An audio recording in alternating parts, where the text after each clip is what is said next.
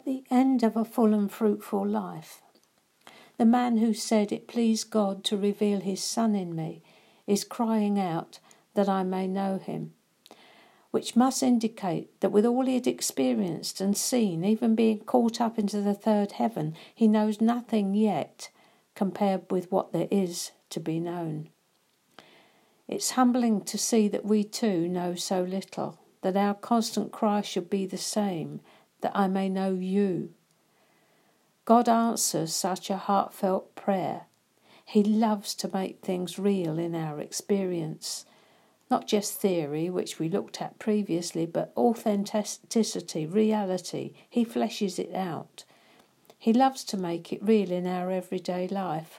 What he's shown us in a place of quiet devotion, so it is that place we need to look at first, where we need to review how we see him. So let's recap. We've discovered that nothing comes to us in a place of rush or hurry. We must slow down.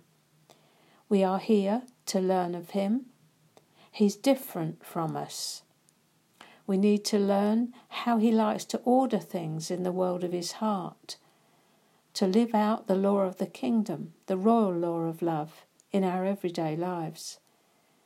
To do these things, we need to learn how to stay, dwell and remain where he's put us, to be still, to remain where he's put us in Christ, become ever more conscious of his indwelling us and our dwelling in him and being a partaker of his nature.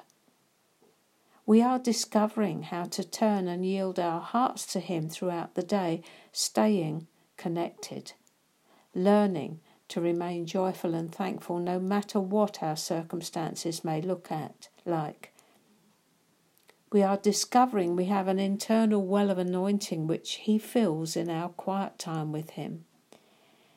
So the first essential to a deeper life in the Spirit is spending quality time with him. We all have the same 24 hours. It depends on how we divide them.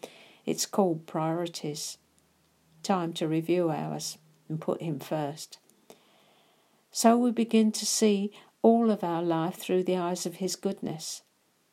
In the secret place, you and him alone, in solitude, silence, stillness, simplicity, where surrender and submission are all to be found. But here's the but, and it's the D word. It's a discipline. You won't get anywhere without it. It's conditional. As you spend time with me, I will reveal myself and my favour towards you. Irresistible. You are my treasured possession. Welcome to the secret place of his desire and intention towards you. I will allure her. Are you ready to be allured? Sure? Then collect your hard hat here. Fasten your seatbelt. Let's go. Nothing will ever be the same again. He's restoring the creator-creature relationship.